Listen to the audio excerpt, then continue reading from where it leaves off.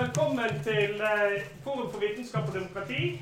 Dette da foredrag nummer 2 i forbindelse med UiBs 75-årsjubileum.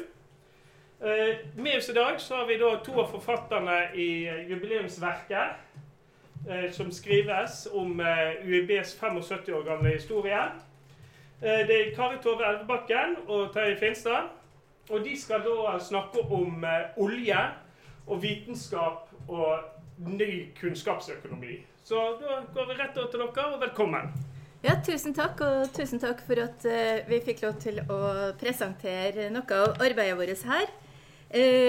Forrige onsdag så var jo dem av dere som var her, fikk dere jo presentert disposisjon for verket, og hvor da 2 av kapitlene i boka som var i bøkene, som var den aller siste bolken, som handler om vitenskap og samfunn. Og det som Hege Rold Hansen snakket om, var jo NOU-er, offentlige utredninger og bidrag fra universitetet og til universitetet.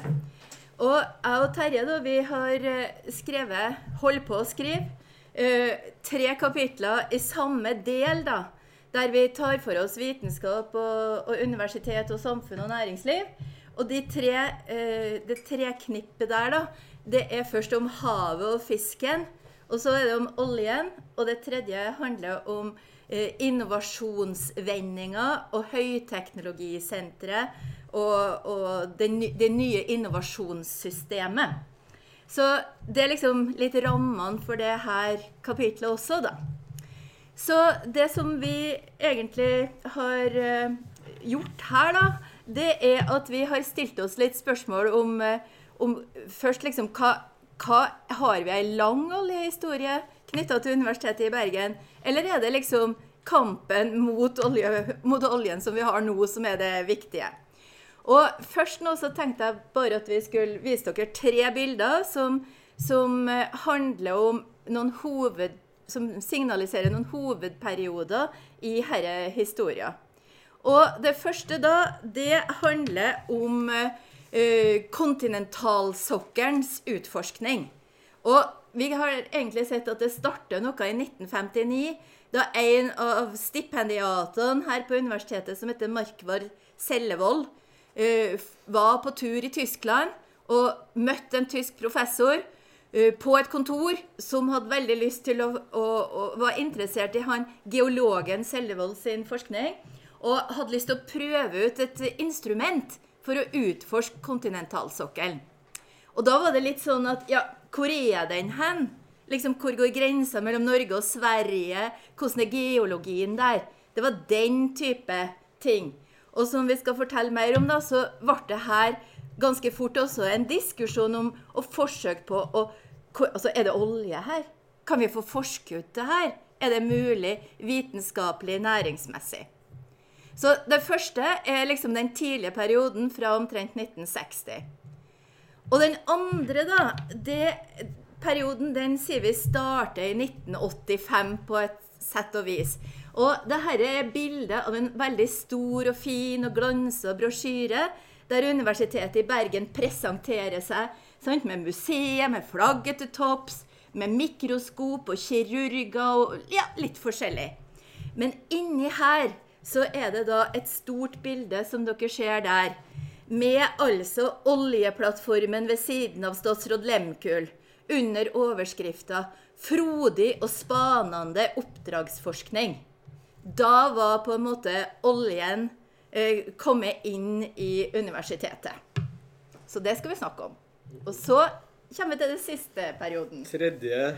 fase som vi har lest frem, og det jo det her debatten om har oljen for stor plass i akademia, og hvordan har den preget, og da jo studentene var viktige, men også en del professorer ved universitetet, som stilte spørsmål, ikke nødvendigvis ved oljens, altså ikke nødvendigvis ved politikken her, men ved etikken i å bedrive oljefinansiert forskning og oljeutdanning. Og da det kanskje spesielt de akademia-avtalene, der universitetet fikk penger fra oljeselskapene, Statoil blant annet. Ja, som da... Og det her ser vi jo at det er et ganske annet bilde av universitetet og oljen her da, enn det spennende oppdragsforskningen som Kari Tove. Ja, den frodige oppdragsforskningen. Ja. Så her er liksom de 3 periodene. Altså vi har sett litt på hvordan har historien om Olje-Norge blitt skrevet da, og hva er kunnskapens og vitenskapens rolle i de historiene.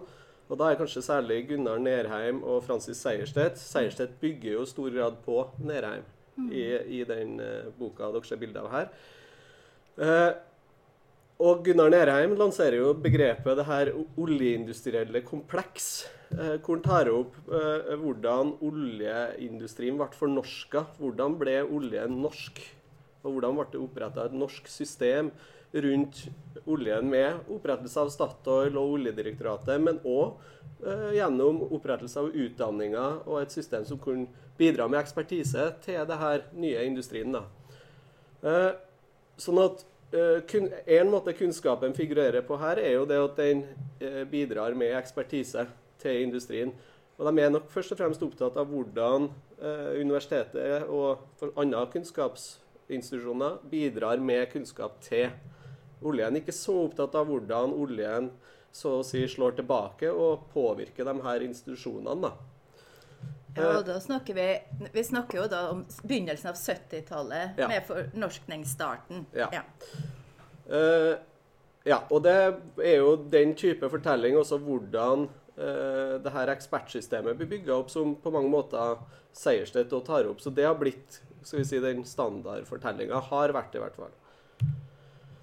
Det vi da ønsker å gjøre er jo selvfølgelig hva bidro Universitetet i Bergen med til det her oljeeventyret i hermetegn. Men også det her spesielle med hvordan oljen, oljeøkonomien, pengene og sånn påvirket universitetet. Og så hva skjedde med universitetet da oljealderen slo inn over landet? Hvordan preget den forskningen? Og ikke bare sånn direkte, men mer i form av hele forskningssystemet nærmest, og utdanningene. Samtidig er vi ikke ute etter å jakte på helter og skurker, men de her 3 fasene viser jo at det er helt forskjellige forståelser av oljen som er i spill. Men det er jo en fare med også den fortellingen om hvordan universitetsforskere er med på å bygge opp oljeindustrien. Det blir jo fort en sånn heltehistorie da, der forskeren blir, eller i hvert fall var det, opp til den nyere tid, der forskeren liksom bidrar med kunnskap, teknologi og det nødvendige. Og materialet vi bruker er jo ganske sammensatt. Vi har brukt mye fra statsmaktene. Ja da, budsjetter og stortingsmeldinger og mange sånne ting. Og mye fra universitetsstyret. Ja. Det har vi suttet og lest mye av. Ja. Og tekster fra på en måte vitenskapsfolk og offentlige debatter, eller kanskje universitetsdebatter, men også som har gått ut i den videre offentlighet om kunnskapens rolle i oljesystemet. Da. Jeg tenker kanskje siden at det er mange ungdommer her, og da, at vi kan forklare hvorfor han Per Borten sitter her på bildet. Det er vel kanskje ikke helt gitt, da, for han var jo statsminister i Norge fra 1965 til 1971. Og det var jo liksom, det var på den tida at det virkelig begynte da. Og det er mange viktige oljepolitiske utredninger fra den tida. Og det var etter at han gikk av da, i 1971, og vi fikk Bratteli-regjering, at Statoil ble opprettet som statsoljeselskap, og hvor han også fikk da de her diskusjonene om arbeidsdeling mellom institusjonene og sånne ting. Så vi prøver liksom å trekke inn den politiske konteksten da, for vi ser jo veldig tydelig at den både kommer inn i vitenskapsdiskusjonene, men også at politikken også tar opp det da. Ja, og jeg tror vi på en måte, det er ikke, i et tidlig kapittel så skrev vi at vi skulle se på hvordan oljen slo inn over universitetet. Men nå, altså det Kari Tove kommer til å snakke om etterpå, nå viser jo at universitetet er ganske aktive aktører i å trekke oljen hit også, så det er ikke noe som er pålagt universitetet som sådan. I hvert fall ikke fra begynnelsen av. Nei. Men det kommer vi til. Det kommer vi til, ja. Nei, fordi at så, altså noe av det som som var litt altså når en da begynner å skal gå inn i liksom noe av grunnlaget for det der danning av det altså det komplekse oljeindustrielle komplekset, det forsvant litt. Så jo det der med å se på, ja, ok, hva skjer i Stortinget da? Og denne stortingsmeldingen her, nummer 95 i 1969-70, som handler om undersøkelse av de underjordiske naturforekomstene, og særlig med kontinentalsokkelen. Her, altså det kommer en lang rekke stortingsmeldinger akkurat på denne tiden her. Og i stortingsmeldingene, de jo, altså vi tenker jo kanskje at stortingsmeldingene mye sånn politikkpresentasjoner, men det her også veldig sånn grader nord og sør og øst, og veldig sånn dybde 100 meter, 400 meter, altså det veldig konkret. Men i her da, så det jo helt tydelig at, og vi stusset litt på da, når de gjorde rede for hvilke konsesjoner til boring som var gjort for vitenskapelige undersøkelser rundt 1970. Og her ser dere det at det var 6 konsesjoner som var gitt. 2 av dem var gitt til Universitetet i Bergen, og 1 til NTNF, som også det var det Norges Teknisk Naturvitenskapelige Forskningsråd. Og den siste der som var til England, den var ikke brukt. Så det var altså 2 av de 5, det var Universitetet i Bergen. Og det var jo til disse tingene, det her utstyret til å ha en cellevoll ble brukt. Og geologene var veldig nysgjerrige på å finne ut hva som befant seg i dette. Samtidig så ser vi at det blir egentlig en jakt på forskningsmidler da. For det her, både det å få utstyr og det å kunne, de brukte jo tokt, sant, og senka ned sånn utstyr og alt slikt. Det var veldig kostbart, og forskerne, særlig ved jordskjelvstasjonen her, de var på jakt etter penger. Og i liksom, argumentene for penger da, så ser vi veldig tidlig at det kommer sånne vage uttalelser om at det kan muligens i fall i viss kanskje være noe som verdifullt her. Og noe av det som vi ser som en sånn tidlig, kan du si, en sånn kontrovers om økonomien, vitenskapsøkonomien knyttet til olje da, det var jo sånn, ja, hvem skal ha ansvaret for å finansiere disse vitenskapelige undersøkelsene av kontinentalsokkelen? Og det ene jo det at altså i Borten-perioden så var det nok litt sånn at det var de internasjonale oljeselskapene som sto for det. Altså sant, det var jo før man egentlig, altså mens det bare ble arbeidet med å få et norsk oljeselskap. Hvorfor skulle man ha noe norsk når man hadde Esso, Philips og Saga, nei ikke Saga kanskje, men alle disse. Men i alle fall da, så på universitetene på den gangen, så var da var det 4 forskningsråd, ikke 1 som vi har i dag, og det var 1 som heter Norges Allmennvitenskapelige Forskningsråd, og det var universitetene sitt forskningsråd. Og ved universitetet så mente jo alle sammen da, tror jeg kanskje, i hvert fall dem vi har sett, at det NAVF som skal finansiere all forskning som vi holder på med, for det grunnforskning, og det må komme herifra. Men så ser vi det at det Teknisk Naturvitenskapelige Forskningsrådet, altså NTNF, som jo hadde en helt annen innretning, og som bestyrte mange store forskningsinstitutt, rundt, og masse på Sintef og alle sånne ting, og masse på NTH, som det var den gangen. De hadde en annen innretning. Og mens NAVF var veldig forskerstyrt, så var NTNF, der hadde industrien, men også statsinteressene, en veldig sterkere posisjon. Så da var det liksom rundt 1970 da, en veldig sånn press fra forskerne på at staten måtte finansiere undersøkelser og ikke oljeselskapene. Og når staten skulle finansiere, så var det også sett som viktig at universitetene fikk pengene fra den rene forskningen, og ikke fra den tekniske forskningen. Og de for og sprang litt imellom, Ja, altså Sellevold og noen til dem for og prøvde å finne noen som ville finansiere det her kontinentalsokkelundersøkelsene. For det var jo ikke åpenbart at det handlet om olje. Nei, I hvert fall ikke før 69. Så det er noe sånn der, hvor hører det her forskningen hjem egentlig? Og som Kari Tove sier, så var det NAVF som ble sett som det på en måte her egentlig bør det være, hvis det skal være på universitetet. Men du, kanskje vi skal ta med det da, at en rektor Håkon Mosby, som da var på, altså var en fra Matnat, han satt i NATOs vitenskapskomité, for NATO hadde et eget altså NATO-forsvarsalliansen, hadde et eget forskningsprogram for grunnforskning, og der han prøvde å fikk tak i penger der da. Han fikk tak i penger, da måtte de ha med en danske i tillegg til en tysker da, for det måtte være 3 nasjoner. NATO-land. Ja. Det er også det her med, altså det var store debatter i de her utvalgene som skulle drive med her kontinentalsokkelprosjektet, om forskerne var for strategisk, om de snakket om olje bare for å få midler da. Så man trodde ikke helt på dem, rett og slett, i den. Nei, de hadde vitenskapelige interesser, liksom. Ja, men det viser også den her entreprenørånden, liksom å skaffe midler til faget. Og at ikke oljen bare slo over universitetet, men det var en aktiv,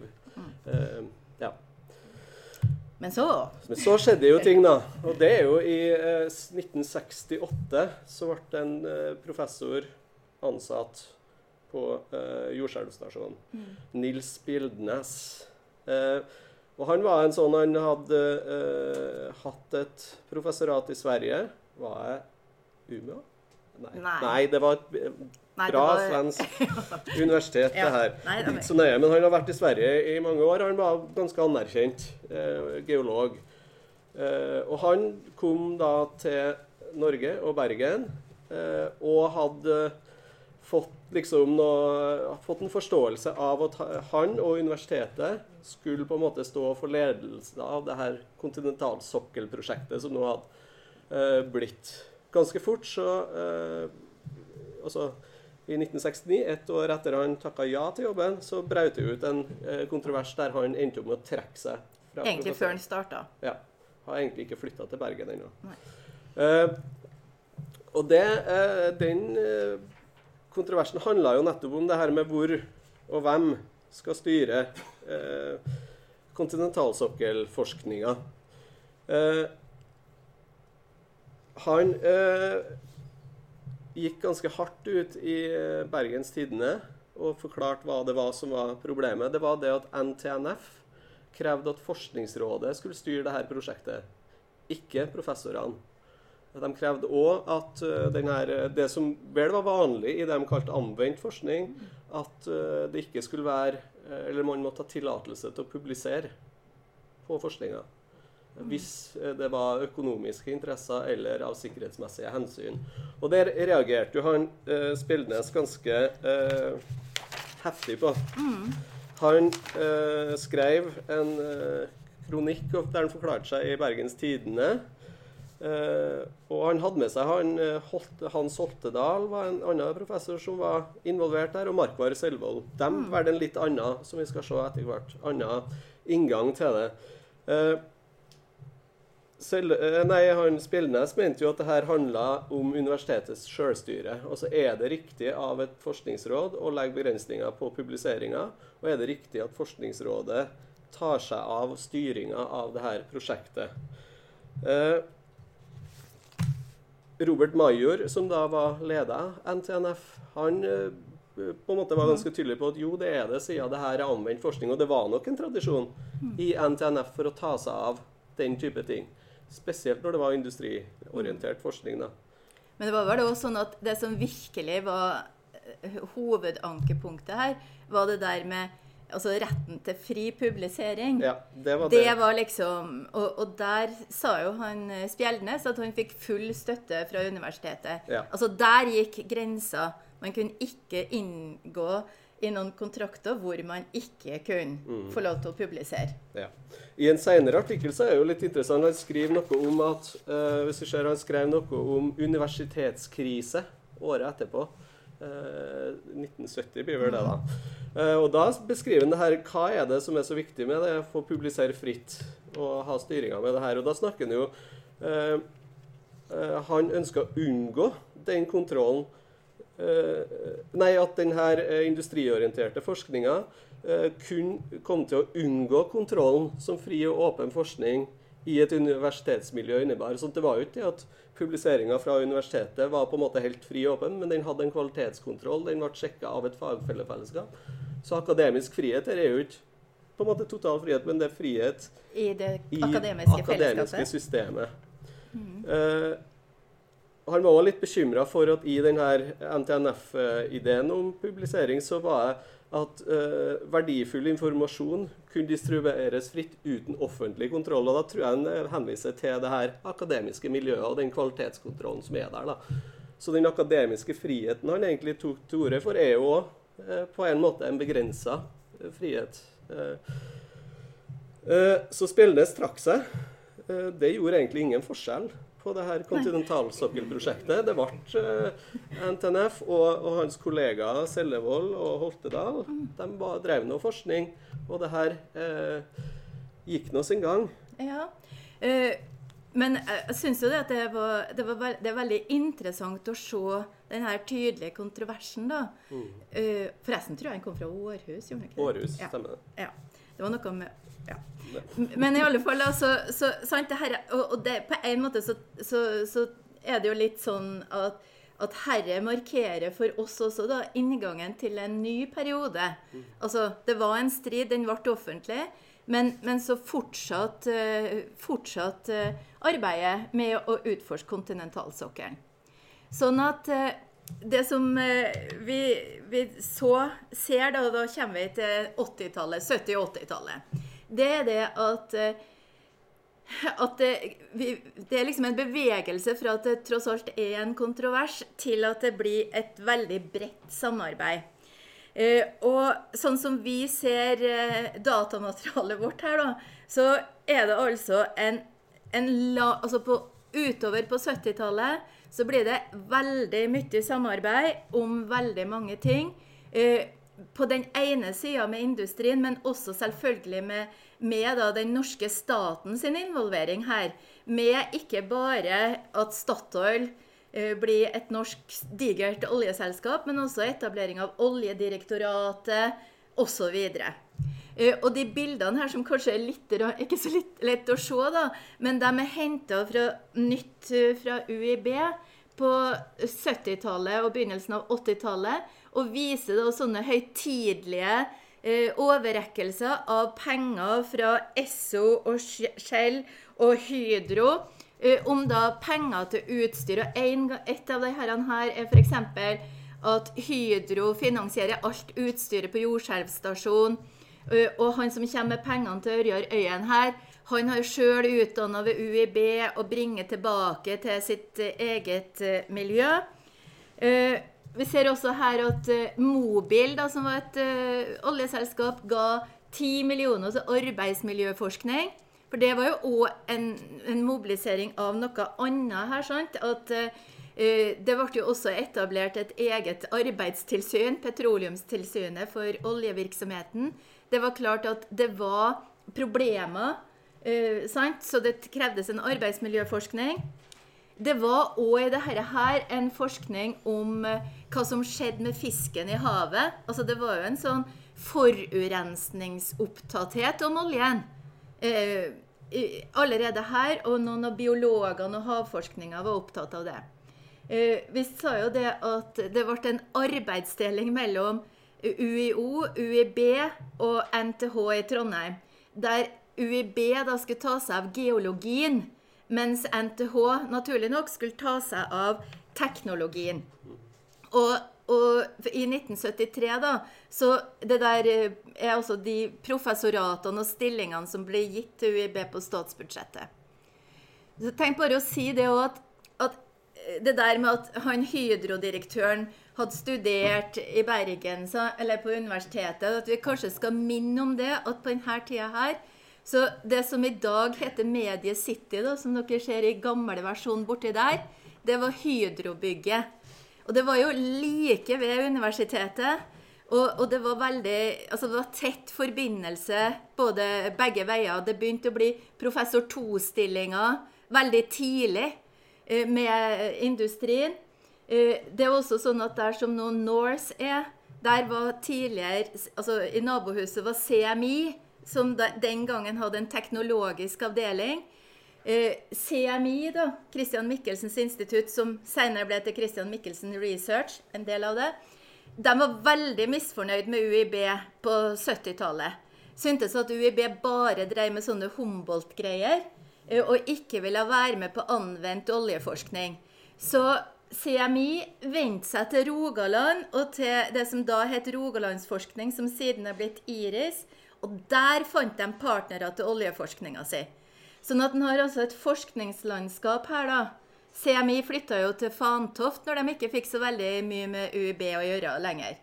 Sånn at det er et forskningslandskap her med særlig Norsk Hydro, CMI da, og Rogalandsforskning. Og så er det jo skjebnens ironi da egentlig at nå har jo Rogalandsforskning og CMI, nå er de jo giftet seg og kommet inn i Norse.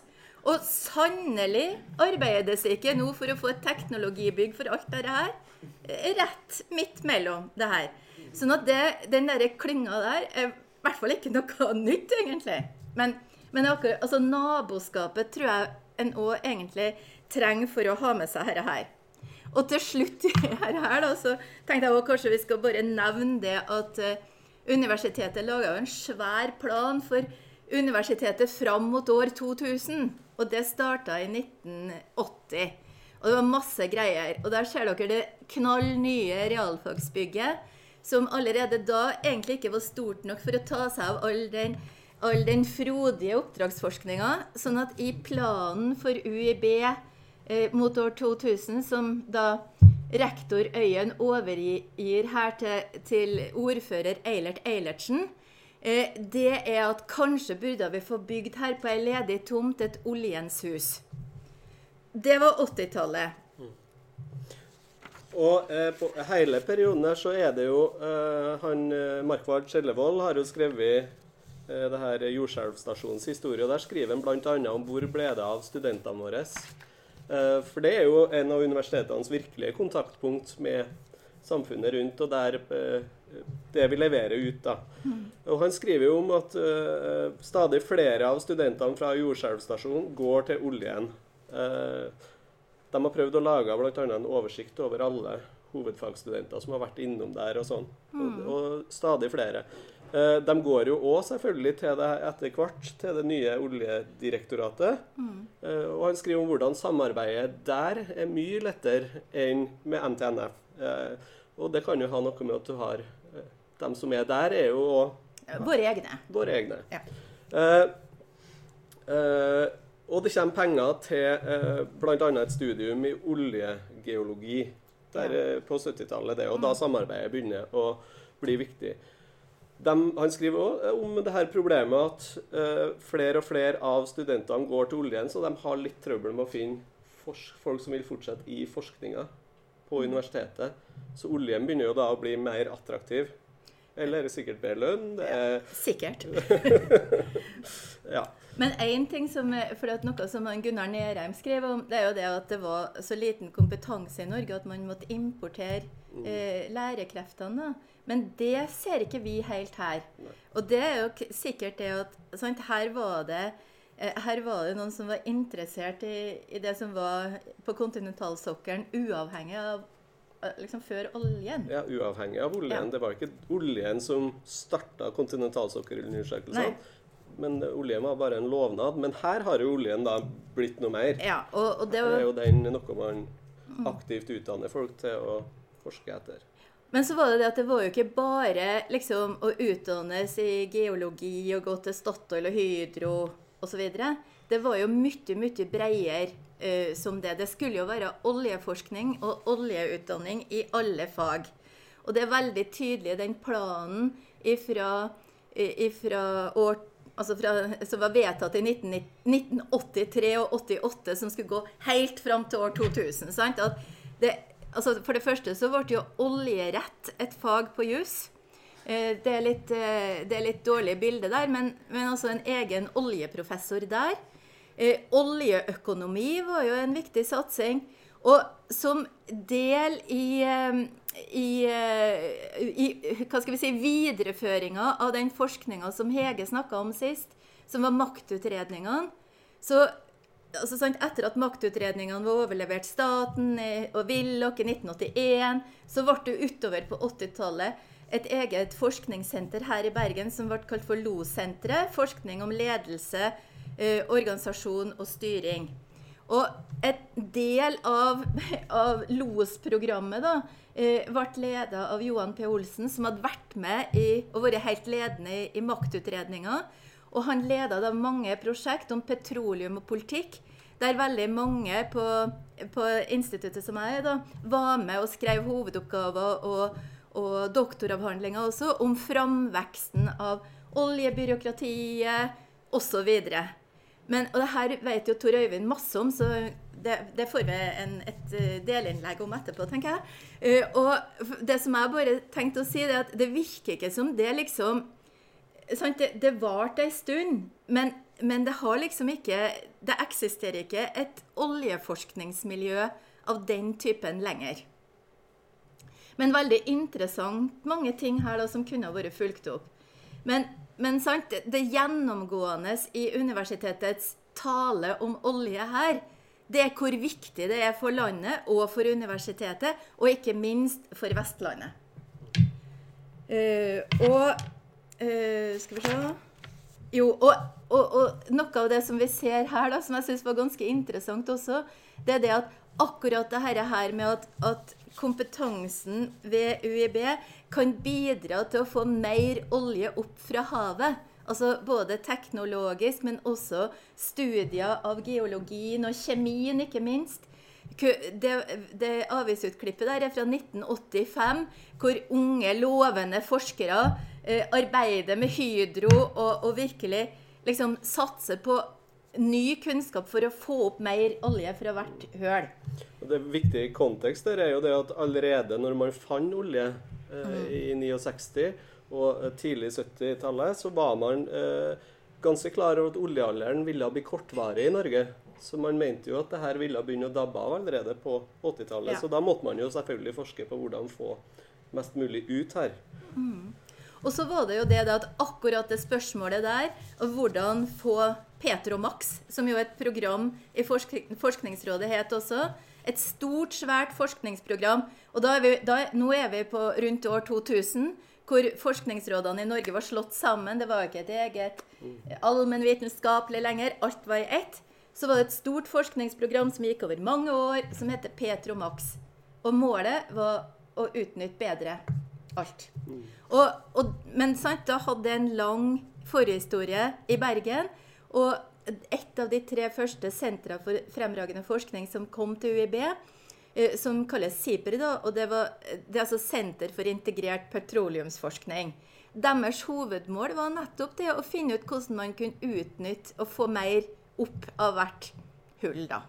Så det hadde en lang linje, og det var også da egentlig den forskningen var blitt til i samspillet med forskningsavdelingen til Hydro. Og Norsk Hydro har liksom vært veldig viktig for UiB egentlig. Den publikasjonen, altså det oppslaget i Hubro, det er vel fra 2013, hvis jeg ikke tar feil. Ja. Og det er jo på en måte noe av det siste vi finner der det her med oljebyen Bergen, universitetet og oljen egentlig kan rammes inn veldig positivt. Det Hubro-nummeret har kritiske artikler om oljen, men de tar for seg andre land. Det er ikke noe på en måte kritisk om oljen i Norge der. Nei, og det er veldig... Og Bergen var en oljeby. Ja. Men på en annen måte enn Stavanger. Veldig annen. Ja. Ok, så har vi kommet til siste periode. Ja, og det er jo 2010-tallet. Vi har ikke funnet da skjedde, men også rundt 2013-2014 begynte å skje noe. UiB hadde da begynt å profilere seg som det de kalte et blått universitet. De var langt ifra det eneste universitetet i verden som gjorde det. Det var rundt 2000. Ja, rundt 2000 begynte det. Mange universiteter begynte på en måte å se mot havet, og mange land begynte jo å se mot havet som en sånn ressursbank der det er mye uoppdaget. Og universitetet i Bergen også. Og oljen ble på en måte en del av denne marine forskningssatsingen og den marine forskningsklynga som kom til. Samtidig så begynner jo da 2010-tallet, vi illustrerer med FNs bærekraftmål, er jo selvfølgelig at man går fra, på 70-tallet hadde man forsket på olje og miljø, men da hovedsakelig som forurensning, hvordan påvirker det her livet i havet, til nå å bli en større debatt om olje, klima og bærekraft, og i forskninga, og i universitetsdebatten mer generelt. Hva skal universitetet være?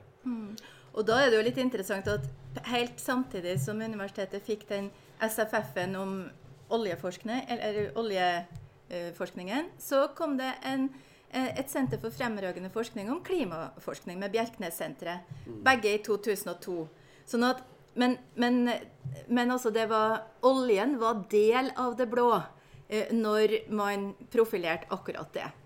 Og så er det jo sånn at det her på mange måter som vi skal se da, det eksploderte jo i 2013, men på mange måter så hadde det jo egentlig vært tematisert før det også, egentlig vil jeg si gjennom store deler av, hva det heter, 2000-tallet, før 2000-tallet, men det er liksom et helt 1000 år, så det, ja.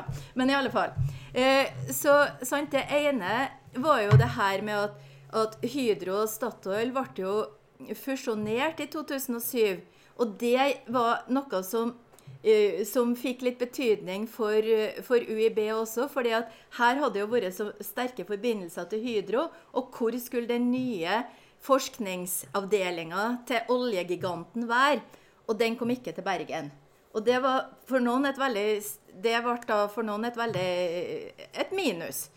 Men så var det også det at det hadde jo vært pengeoverføringer fra oljeselskapene til universitetene gjennom, altså helt fra 60-tallet. På konkrete prosjekter med utstyr, med reiser. Altså oljeselskapene finansierte jo forskning som legemiddelindustrien finansierer, forskning i legemidler og så videre. Men det som ble nytt etter denne fusjonen da, det var jo at samtidig så begynte staten også å være interessert i hvordan universitetene forvaltet sin frihet, på den måten at det ble stilt krav til samarbeid med eksterne, at man ikke skulle la seg styre. Sånn at det var nesten som de hadde hatt sånn her Spjeldnes på besøk. Fordi at da kom det fra departementet og regelverket fra staten, og samtidig med det så var det også fra 2004 innført en gaveforsterkningsordning, men der skulle også staten spleise med næringene og andre som ga penger til forskning, men forutsatt at det var fri forskning. Sånn at i dette da, så skulle da de nye avtalene med oljeselskapene, i hvert fall de som skulle kunne få gaveforsterkning, måtte være av en annen art. Og da ble det altså inngått institusjonsavtaler om stipender da. Men det her er jo liksom en del av det som var oljeforskningspengene. Ja, og så, men sant, så var det jo, som Terje sier, sant, så var bærekraftsmålene, for å si det sånn, de var ikke inn i de dokumentene som vi har lest fram til 2011. Der var ikke noe bærekraftsmål. Sant? Det kommer etterpå. Og det er jo en sånn debatt som vi har brukt litt for å vise hvordan kritikken mot det her akademia-avtalene med Statoil kom da, og da Petter Haugan og en gjeng ble intervjuet i Morgenbladet i 2013, og kom jo da med en kritikk av den her oljefinansierte forskningen, men ikke den samme type kritikk som Spjeldnes kom med. Det var ikke nødvendigvis en debatt om fri forskning, men den handlet om hvor stor, eller det etisk riktig at så stor del av de her midlene brukes på oljeforskning, og så lite på forskning på fornybar energi. Så det var heller ikke en kritikk av at oljeforskningen skal bort, men det var den fordelingen. Jeg tror det var omtrent 10% som ble brukt på fornybar i den første perioden i akademiavtalene. Studentene i 2014 kom jo med et såkalt klimaforlik, der de ønsket å legge press på universitetet i Bergen om å drive mer forskning på fornybar energi og bærekraft. Og spørsmålet etter hvert kom jo opp om oljeforskningen rett og slett hindret forskning på nye energiformer og mer bærekraftige energiformer. Denne debatten ble jo ganske stor, og rektor bestemte seg jo til slutt å sende spørsmålet til NENT, altså de etiske komiteen for naturvitenskap og teknologi. Ja, altså ikke den gamle teknologiske forskningen, da, men det er dette som handler om etikk i forskning. Så på en måte så ble jo den debatten om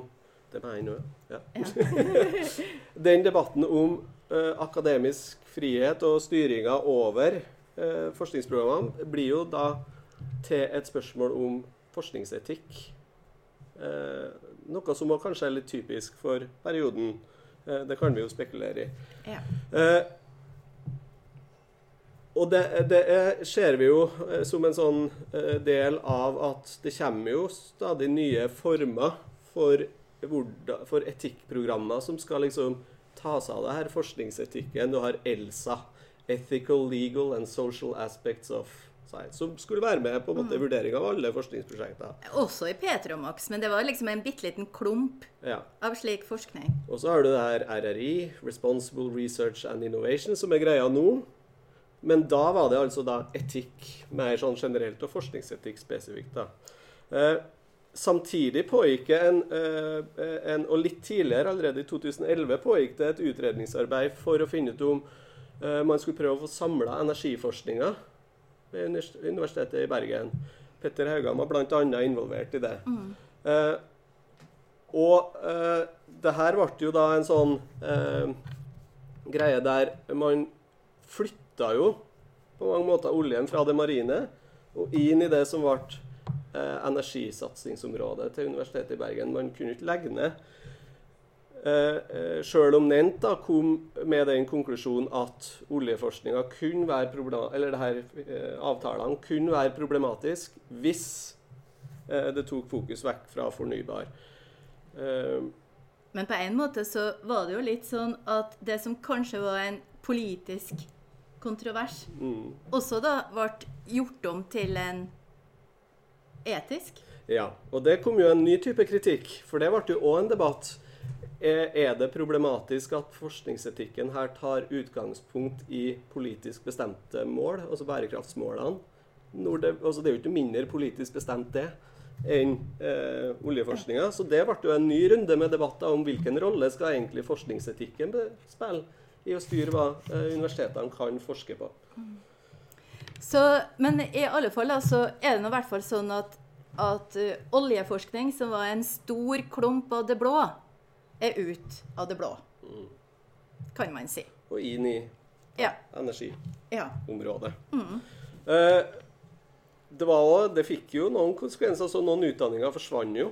Bachelorprogrammet i petroleums- og prosessteknologi ble jo lagt ned. Eller ble det flyttet inn i det som ble kalt en helhetlig energiutdanning. Sant? Det ble slått sammen.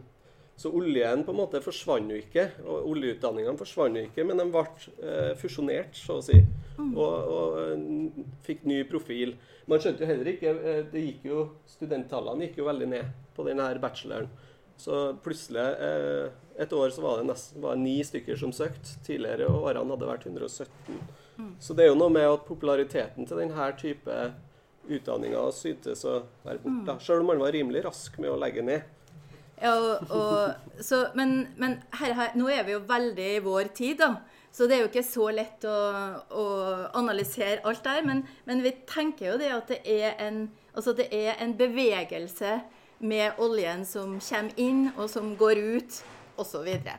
Så hvis vi skal oppsummere litt til slutt da, kanskje, så liksom, vi tenker jo det at de her 3 fasene eller periodene, at det altså at det har noe for seg da. Og at det finnes en leiting etter penger for grunnforskning på kontinentalsokkelen, og at det da her med avhengighet og uavhengighet en levende kontrovers da.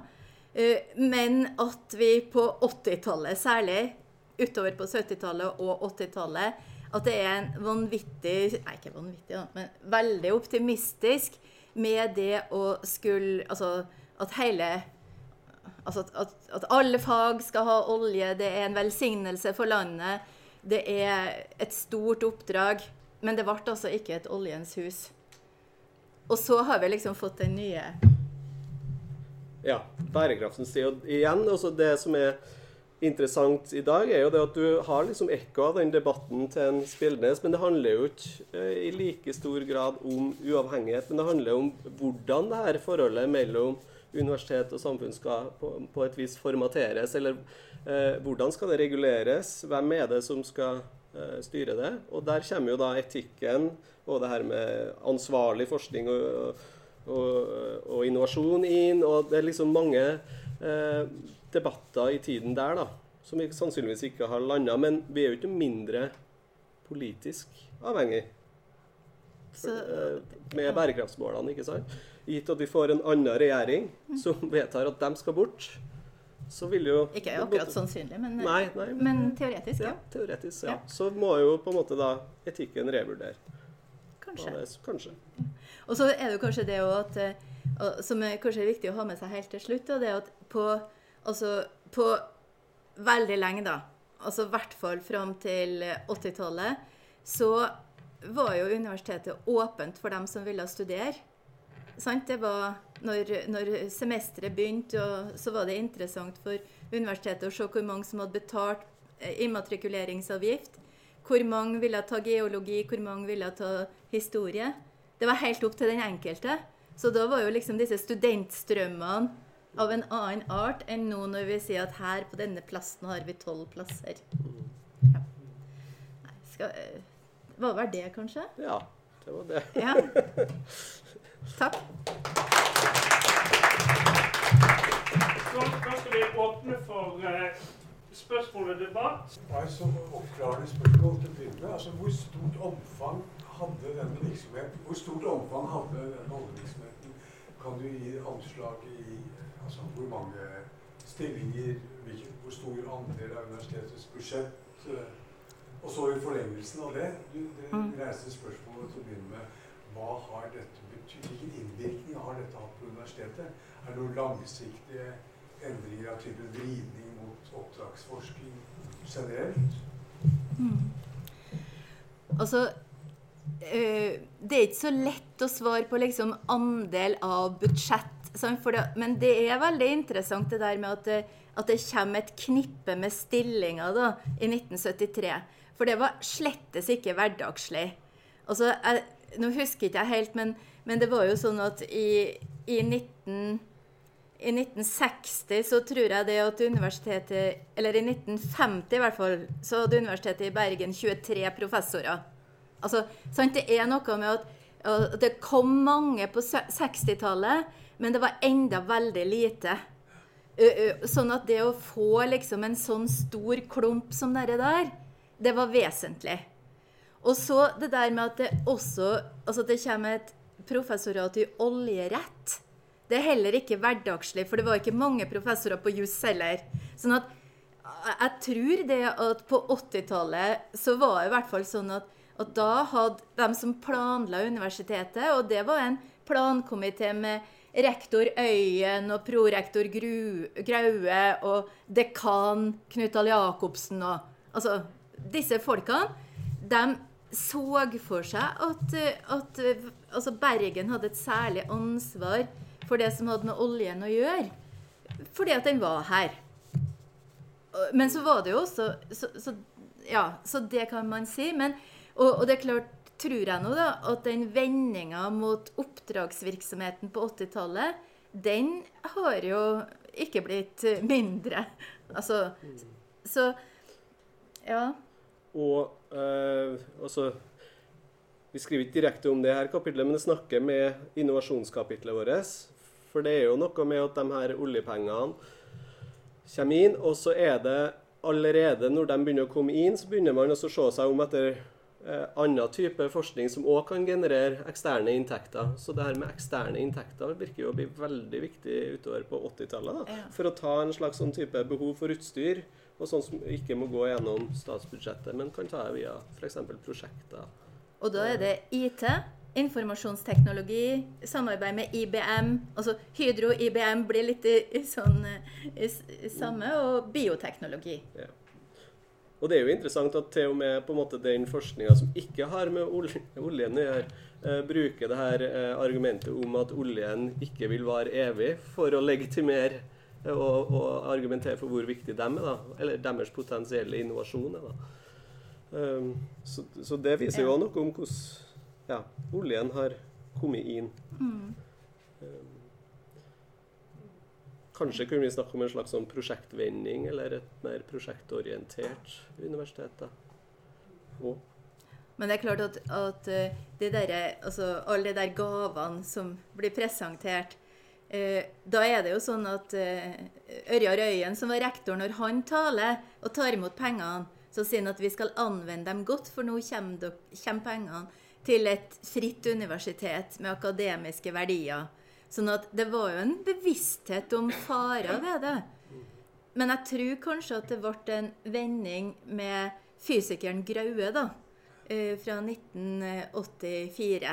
At han hadde mindre sånn atterhold enn Øyen hadde.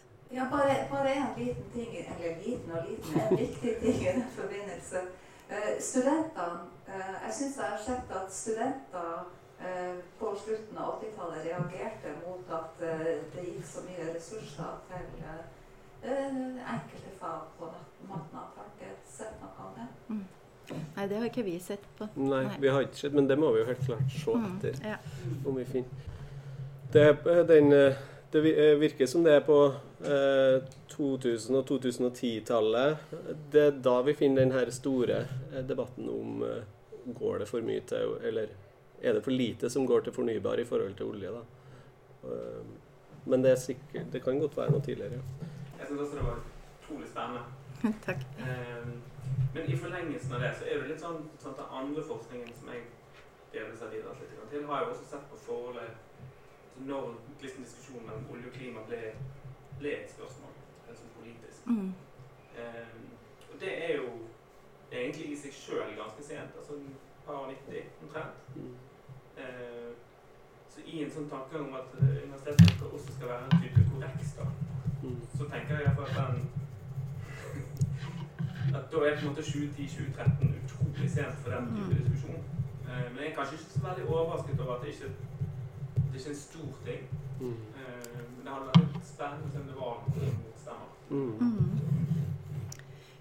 Kanskje også så litt interessant det der med at liksom når universitetet fikk 3 SFF-er da, som ble flagget liksom, så det mest fremragende, så det jo en middelalderhistorie, men den liksom ikke med i samme debatt da. Men så det klima, sant? Og så det olje. Sånn at, og de på en måte flaggskip, og man kan jo lure på at de ikke snakker mer sammen, sant? Fordi at... Ja, tusen takk for et veldig spennende foredrag.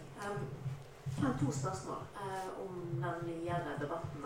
Jeg var jo en av de studentene som var ganske involvert i denne her debatten. Så du for det første på denne klimaforlik, det ikke et ord jeg kan huske at vi brukte på noe tidspunkt.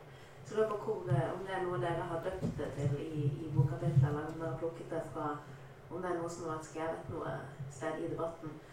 Og så lurer jeg på forbindelsen til det internasjonale og de internasjonale debattene som gikk på den tiden. For det var jo midt i denne her fossil-free investment-bevegelsen som på en måte rastet over universitetene i USA og England spesielt. Og det var jo på en måte en direkte forbindelse fra det og til den debatten som gikk på universitetet i Bergen, men fordi at ikke norske universiteter har den typen fondsinvesteringer av de størrelsene som som amerikanske og britiske universiteter, så var det jo mer naturlig å gå rett på forskningssamarbeidene. Og det, så det var jo en ganske sånn viktig grunn til at vi som studenter på en måte valgte det som angrepspunkt i samarbeid med Haugan og Drange og de som men det var på en måte en sånn, det hadde jo en veldig tydelig internasjonal forbindelse, så jeg lurer på om dere har sett noe på det der også i historien. Men veldig godt poeng. Og det med forliket, det vel kanskje resolusjon det skulle ha vært, fordi det kom en resolusjon i 2014, der var studentting eller studentparlament eller noe vedtok. Ja. Så det resolusjon... Ikke forlik. Ja. Veldig bra. Der vi miksa. Stortingets språk i det. Ja, vi har lest for mye stortingsdokumenter. Ja, tusen takk for veldig flott innlegg da. En av de få situasjoner hvor jeg liksom føler at jeg har vært med på en masse viktige ting jeg ikke skjønte. Bitte liten drikke, masse store spill. Og jeg har lyst til å bare en liten anekdote for å understreke akkurat det. For på tidlig 70-tall så var jeg med på et prosjekt om tekstilindustrien. Som den gangen handlet om å flytte kapital fra tekstilindustri til olje, helt konkret. Og vi skrev en rapport om at det var det som skjedde, som selvfølgelig var veldig kontroversielt å si til en regjering som hadde lovet å bruke mange millioner til å verne arbeidsplassene i tekstilindustrien. Og så kommer poenget. Fordi da gjorde en sentral person i næringslivet i Bergensområdet, som selv hadde flyttet kapital på denne måten, en henvendelse til ledelsen ved Universitetet i Bergen, og forlangte den rapporten jeg hadde vært med på, fjernet fra universitetsbiblioteket. Nei, du Wow. Det ble et kjemperabalder på instituttet. Jeg vil ikke si hvilket standpunkt de endte på.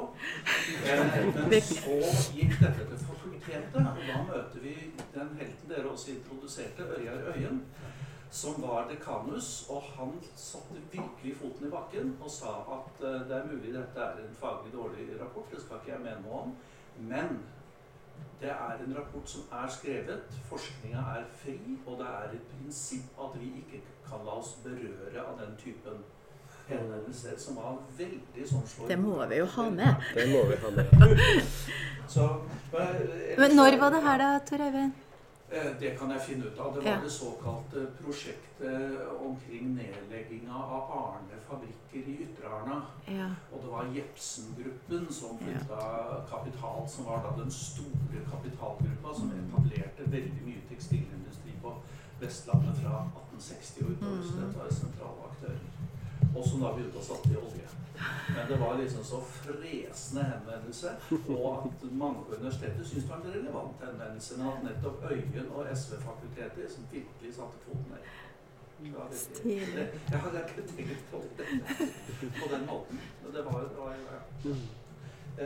ellers er det jo den, i helt andre enden, så er det jo noe interessant, synes jeg, at den nye satsingen dere henviser til, at den også har et tyngdepunkt bort på Institutt for geovitenskap, som er veldig tverrfaglig, og fremdeles driver og trekker inn folk av min type til store, og også internasjonale undervisningstiltak, og har et knipp av folk fra mange fakultet de bruker i undervisningen sin. Og at det kan være kanskje vanskelig å se samme satsingen på SV-siden. Selv om det er et senter?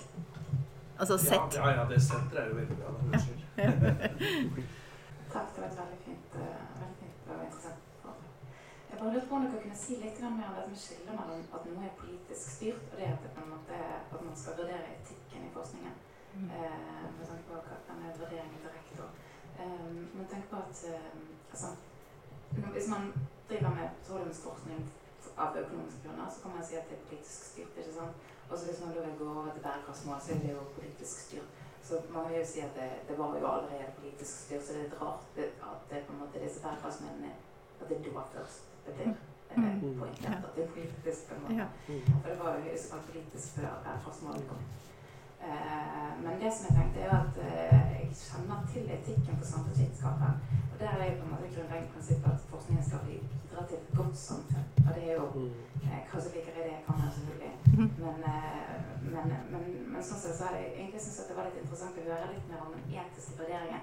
Jeg må jo si, jeg er kanskje litt overrasket over at på en måte disse etikerne har vurdert som at det muligens kan komme i veien for jeg vil jo tenke at de fleste, jeg vil jo kanskje tenke at det er ganske åpenbart at det vil på en måte utfordre deg.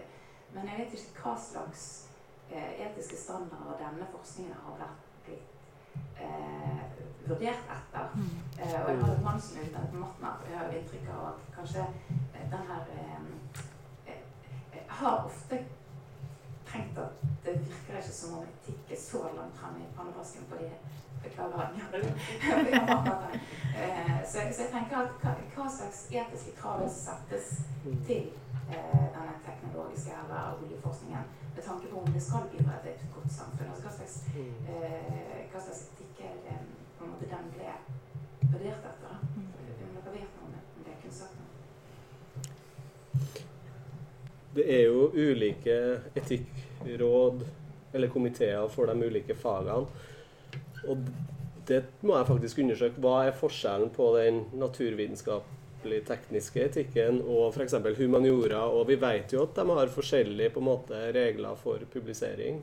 Vi vet at det er forskjellige regler for dermed sampublisering. Når er det du blir en forfatter? Og så videre. Så det er helt... Uten at jeg kan peke konkret på hva forskjellen er, så er det forskjeller der. Og det tror jeg vil være relevant da, for å gå enda mer inn i det her. Men egentlig, jeg tenkte litt på det som du sa, jeg vet ikke hva du heter. Ja, Ragnhild. Ja. Fordi at det er jo noe med at vi ble også litt overrasket over det at når det kommer en politisk diskusjon da, om satsing på oljeforskning og finansiering av oljeforskning, så kunne man jo tenke at man tok en forskningspolitisk diskusjon mer enn en etikkdiskusjon. Altså litt sånn, jeg vet ikke om vi kan si, men at er det litt feigt å gjøre det til at hvis det er etisk, så er det greit, heller enn å si sånn, ja, hvem skal vi la finansiere forskninga? Altså ta litt mer sånn ørjarposisjon da. Jeg vet ikke riktig, men det var liksom det vi var litt, vi kanskje ikke uttrykt oss godt nok, men det er det vi reflekterer rundt da. At er ikke det litt, det her er et vanskelig spørsmål, studentene utfordrer, hva gjør vi? Jo, er det etisk? Altså, sant? Men at kunne ha tatt opp her i Forum for vitenskap og demokrati, hva slags forskningspolitikk, hva slags bindinger, som går utover et spørsmål om etikk da. Og der er jo det du sier om det her for altså det gode samfunn, at forskning skal bidra på et eller annet vis til noe godt. Ja. Men da må man jo ha den debatten da, om hva er det gode, og det er jo kanskje først og fremst en politisk debatt, og hva er det som vi kan bidra med inn der. Ja, og sånn sett så kan en jo si... Hvis vi vil. Ja, nettopp, og sånn sett så kan en jo si det at her er det jo noen skikkelig dilemma, fordi at ta dette programmet Petromax da, som staten har finansiert Olje- og energidepartementet i åravis. Og det er klart at de som søker penger der da, de må jo forplikte seg på målene til det programmet. Sånn er det jo når du søker eksternfinansiering fra både statlige og private aktører. Og hva er målet for det programmet? Jo, det er jo å få mer penger ut av hølene. Sånn at det er jo noe med at det stiller jo egentlig altså noe av det som de kunne tenke seg, som de sa på 60-tallet da, det er det at nei, vi på universitetet, vi vil ha pengene fra NAVF, for det er frie penger. Vi avstår. Sant? Mens da, det har ikke vært den typen forskningspolitiske diskusjoner som har preget de siste årene, sant? Bare tenk på alle EU-midlene, der er det vel mål at man skal bidra til et sterkt og integrert EU, er det ikke det? At alle forskninger små skal bidra til det. Men så tenker man at det er kanskje ikke så viktig, for vi vil ha penger til akkurat dette. Men også hvis vi har med oss da, de her gammelkarene, så kan det hende at man liksom kan stille det spørsmålet på nytt. Er penger penger? Ja, bare for å si noe om det med nevnt og samfunnsvitenskapelig, så var jo altså det, de kriteriene som ligger i naturvitenskapelig forskning. For nå har jo Nash sin blitt revurdert. Den er revidert, jeg husker ikke om Nent sin også har det, men det handlet jo om, det var 2 punkt særlig, sant? Det at forskningen skal være bærekraftig, eller bidra til bærekraft, og så skal den følge føre-var-prinsippet, så hvis man liksom usikker, så er det de 2 tingene som brukt i den kontroversen.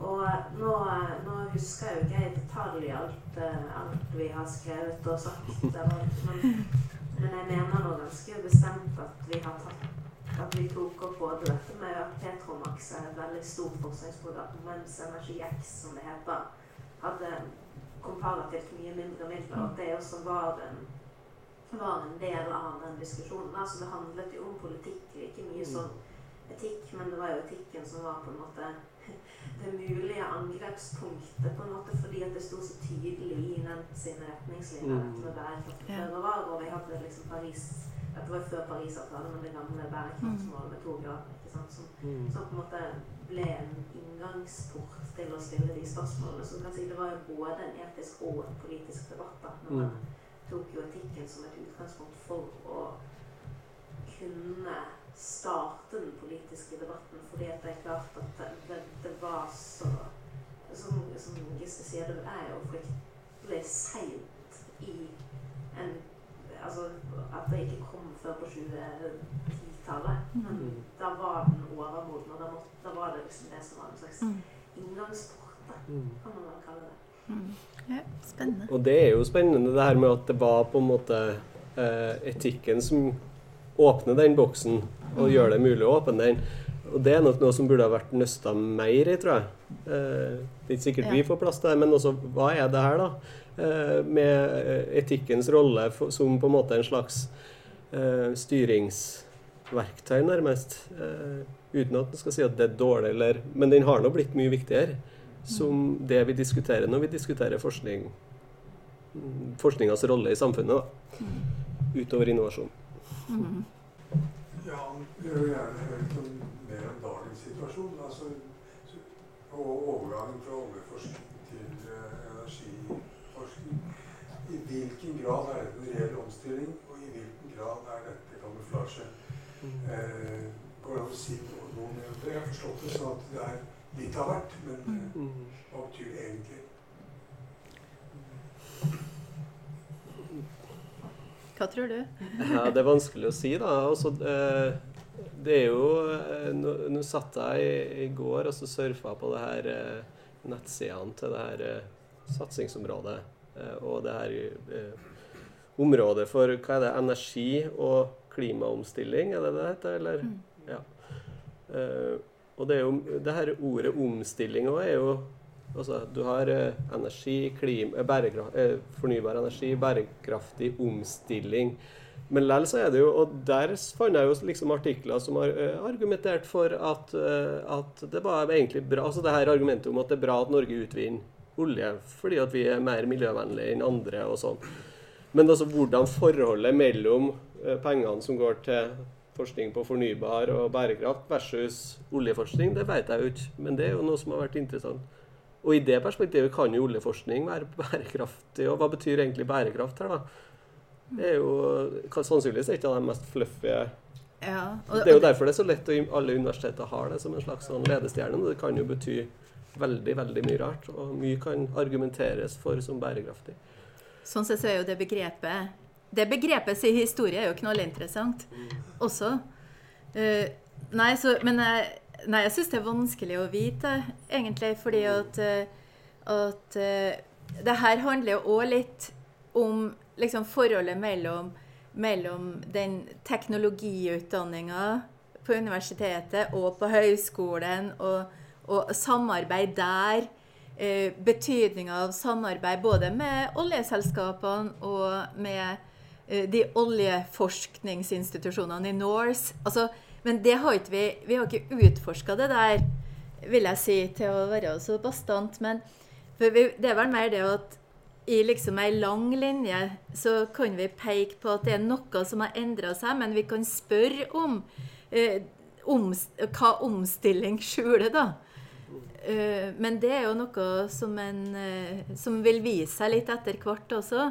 Dette bachelorprogrammet ble jo nedlagt i 2020, så det jo liksom ikke så lett å si hva det blir. Men det jo noe med alle de her professoratene som kom, og liksom alle dem, det jo ikke bare å avvikle det. Altså, det sitter jo folk og har en ekspertise og har blitt ansatt for noe, sant? Så ting tar jo tid på universitetet. Og overalt ellers. Overalt ellers, ja. Men det kanskje... Ja. Men det spennende det med hva skylder seg under, eller hvordan egentlig forholdet her da, mellom oljen og det fornybare. Jeg har jo lagt merke til at oljeselskapene har jo rekrutteringsdager på det nye studiet. Altså, sant? Så klart for dem vil jo også omstille seg. Jeg ser ikke flere fra salen, så da forsøker jeg å dreie debatten litt grann. For jeg lurer på, det henger sammen, men det kanskje ikke åpenbart. Men har dere sett på denne altså UiBs forhold opp mot Vista-programmet, som da Statoil Equinors samarbeid med Vitenskapsakademiet, og da eventuelle konflikter mellom institusjonene i Norge og UiB der? Nei, vi har ikke sett på det her, men jeg kjenner jo til det, at det Vista-samarbeidet, det jo veldig gammelt. Og at det var altså, Vitenskapsakademiet, og Ole Didrik Lærum har jo vært en veldig aktiv person i det der, med da, ja, så, men hvis det noe du kan noe om, så jo det kjempeinteressant. Ja. Ja, jeg kan bare opplyse, altså det jo, jeg har selv også vært et Vista-stipendiat, så denne debatten følger meg ganske mye min egen vitenskapelige karriere. Så det litt interessant. Men altså, der vet jeg det at dette Vista-samarbeidet, som da altså, Statoil eller Equinor, gitt en stor sum med penger til Vitenskapsakademiet, som har da brukt sitt vitenskapelige pondus på å da skulle gi ut penger til ikke bare oljeforskning, men ting som relatert til oljen, altså og fiskehelse og så videre. Men der vet jeg også at det har vært en ganske sånn, altså de har alltid hatt et Vista-professor som da blir kjøpt fri fra undervisningen sin. Og der har jo det vært kniving mellom NTNU og UiB hvem som skal ha dette, og det har jo til tider blitt litt stygt, altså der når UiB har hatt dette, så har NTNU begynt å så gå litt bakveier for å få det tilbake inn til NTNU. Så det litt grann å titte på der, så det bare lurer på noe. Ja, men det kjempeinteressant, og det som interessant med det jo mange ting, men det jo også det at da, altså sant, hvis det snakk om liksom et professorat, et stipend eller to, så jo det for å si sånn, det ikke en veldig stor greie i en stor sammenheng, men de der pengene har sikkert en helt spesiell verdi, nettopp fordi at de knyttet til Vitenskapsakademiet, og at det der ligger noe av kraften til det da. Det også ble jo det veldig tett tilknyttet denne her, hvor skulle Statoil sitt teknologihovedkontor ligge. Så dere var inne på liksom det der. Som det da noe som jeg har oversett? Takker for at dere kom. Ja, tusen takk. Okay. Ja, det var veldig interessant. Som sagt så har jo debatten her fulgt ganske mye min egen vitenskapelige karriere, som kommer fra grunnforskning i atomfysikk. Så gikk jeg til Vista-stipendiat og jobbet med hvordan kunne se på oljereservoarer og frakturer. Og da vet du det at altså, jeg gikk personlig da heller hoppet over på det Bjerknessenteret og Uni Research Klima som ble jo inn i NORS. Og så gikk, mens da forskningsmiljøet som kom fra, de gikk jo videre nå til å se på, bruke de samme forskningsteknikkene og så videre, og så gå videre til å se på geotermisk energi og muligheten for å utnytte, altså se på vannreservoarer og få utnyttet det rundt omkring i verden når det blir mangel på rent vann. Så dette jo masse interessant. Ja. Så det var veldig interessant debatt, og jeg takker for oppmøtet. Ja, vi har tatt opp lyden, så dette blir tilgjengelig, og for de som ikke har vært til stede i dag. Og ja. Det blir i alle fall et møte her den 10. november. Kjetil Jacobsen, historiker, kommer her og snakker om Thomas Piketty og myten om det egalitære Norden. Ja, stilig. Ja, så igjen takk for oppmøtet, og velkommen tilbake. Takk.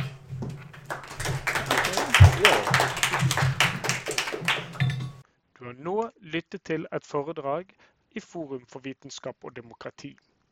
Foredraget ble holdt i Universitetsmuseet 29.9.2021.